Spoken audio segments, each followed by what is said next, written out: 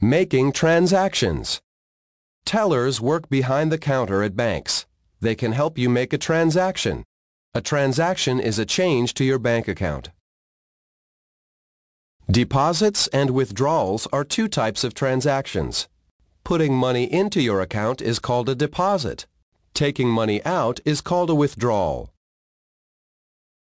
Tellers count your money during a transaction.